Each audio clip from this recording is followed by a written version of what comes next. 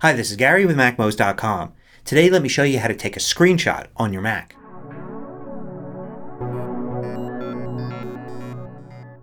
MacMost is brought to you thanks to a great group of supporters. Go to MacMost.com/Patreon. There you can read more about it, join us, and get exclusive content. So macOS includes a very powerful built-in screenshot tool. Let's take a look at how to use it. The most versatile way to start using this tool is to use the keyboard shortcut Shift-Command-5. This brings up the tool here at the bottom of the screen. There are three modes for capturing the screen. One is capture the entire screen. Capture a selected window is another way. And you can also capture a selected area or portion of the screen. There are also two modes for recording the screen, but we won't look at those in this tutorial. Then there are options. To start, I've got it set to Save to Desktop, Timer set to None, and Show Floating Thumbnail turned off. So let's go and capture the entire screen. Since I have multiple screens here, I can simply click on the screen that I want to capture it. You can see the cursor is set to this little camera icon.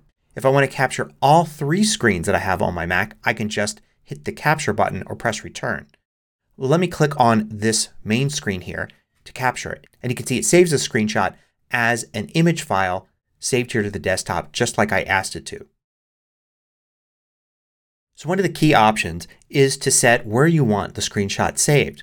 So under Options there are a variety of choices. You can set it to a folder like the Desktop folder, the Documents folder, or you can choose another location. This allows you to choose any folder on your hard drive, an external hard drive, iCloud, anything you can get to in the Finder you can select as a folder to use as a place to save the screenshots. You could also set the clipboard as a location. This would just be like copying the screenshot to the clipboard and then you can immediately paste it into something. You can paste it into an app you're using. You can paste it into a mail message or a text message. Anywhere you can normally paste a graphic. You can also choose one of three apps to open up the screenshot. So for instance I can choose Mail and then if I were to take this screenshot here it would then open up the Mail app, create a new message, and put that image in there as an attachment for that message. The same thing if I choose Messages. Then I capture this screen and it will open up a new message with that image as an attachment. Perhaps the most powerful app in this list is Preview. If you use that it will open up in Preview and now you can do things with it. It hasn't saved the screenshot anywhere, so this is a great way to preview what you're doing and maybe just close it out without saving. But you can also use any of the markup tools here to add marks, to crop, to do various different things, to select an area and copy. You can also in Preview not only save out the finished document but also export. So if you don't want it saved as a PNG, here I can export it immediately to another format. And also in Preview you can share from here. So after you've marked it up or cropped or whatever you want to do, you can access these share options and there are sometimes more share options here in Preview than you get directly in the screenshot tool. Now if you're still using the defaults then you probably have Show Floating Thumbnail turned on.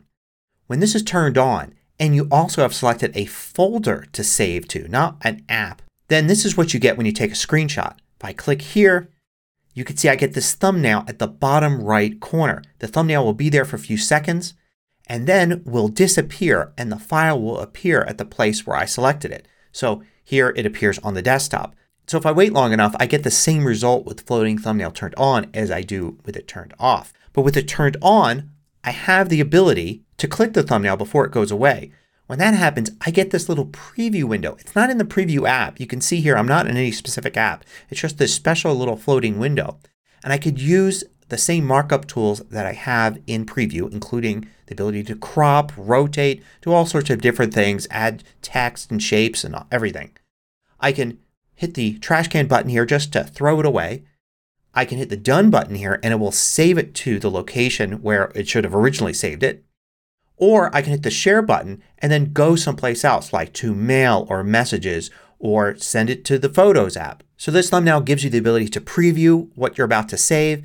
You can edit and you can send it where you want. So what about the other modes?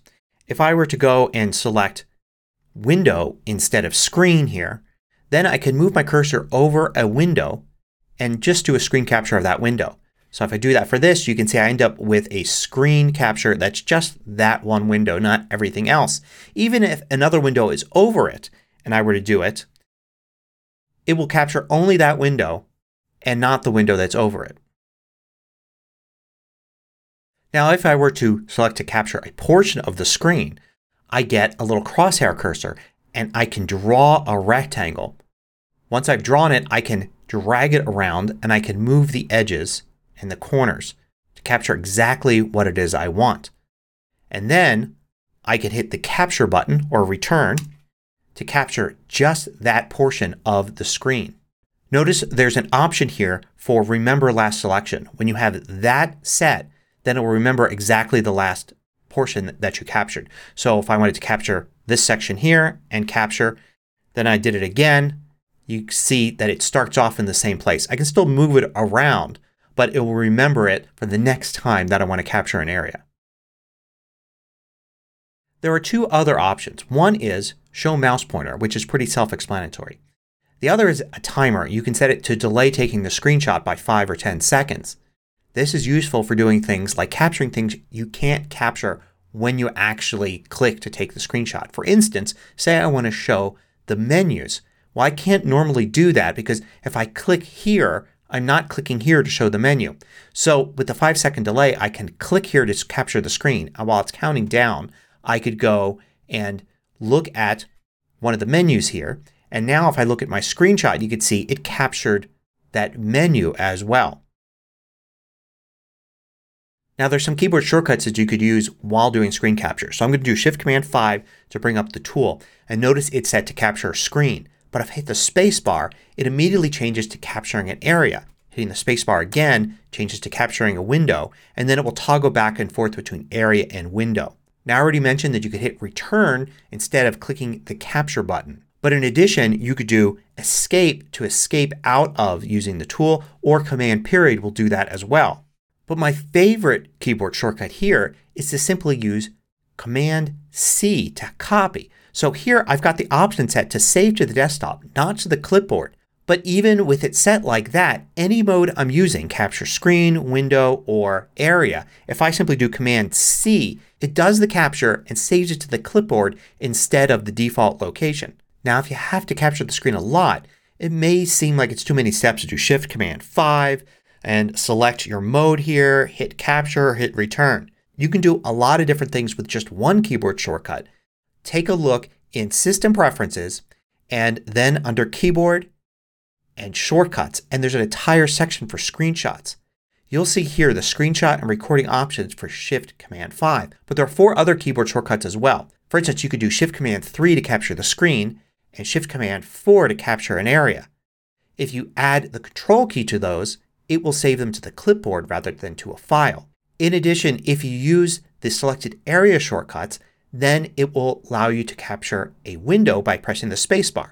So for instance, if I do Shift-Command-4, you could see now I have the cursor here to be able to drag an area. And I could drag an area and it quickly captures it and saves it. But if I do Shift-Command-4 and then hit the spacebar, it switches to window capture mode. Keep in mind the options that you set when you do Shift-Command-5 for where to save and other options here will be obeyed when you use those other shortcuts as well. So for instance, if I set it to open in preview and then I do Shift-Command-4 and select an area, it will open up that area as a screenshot in preview.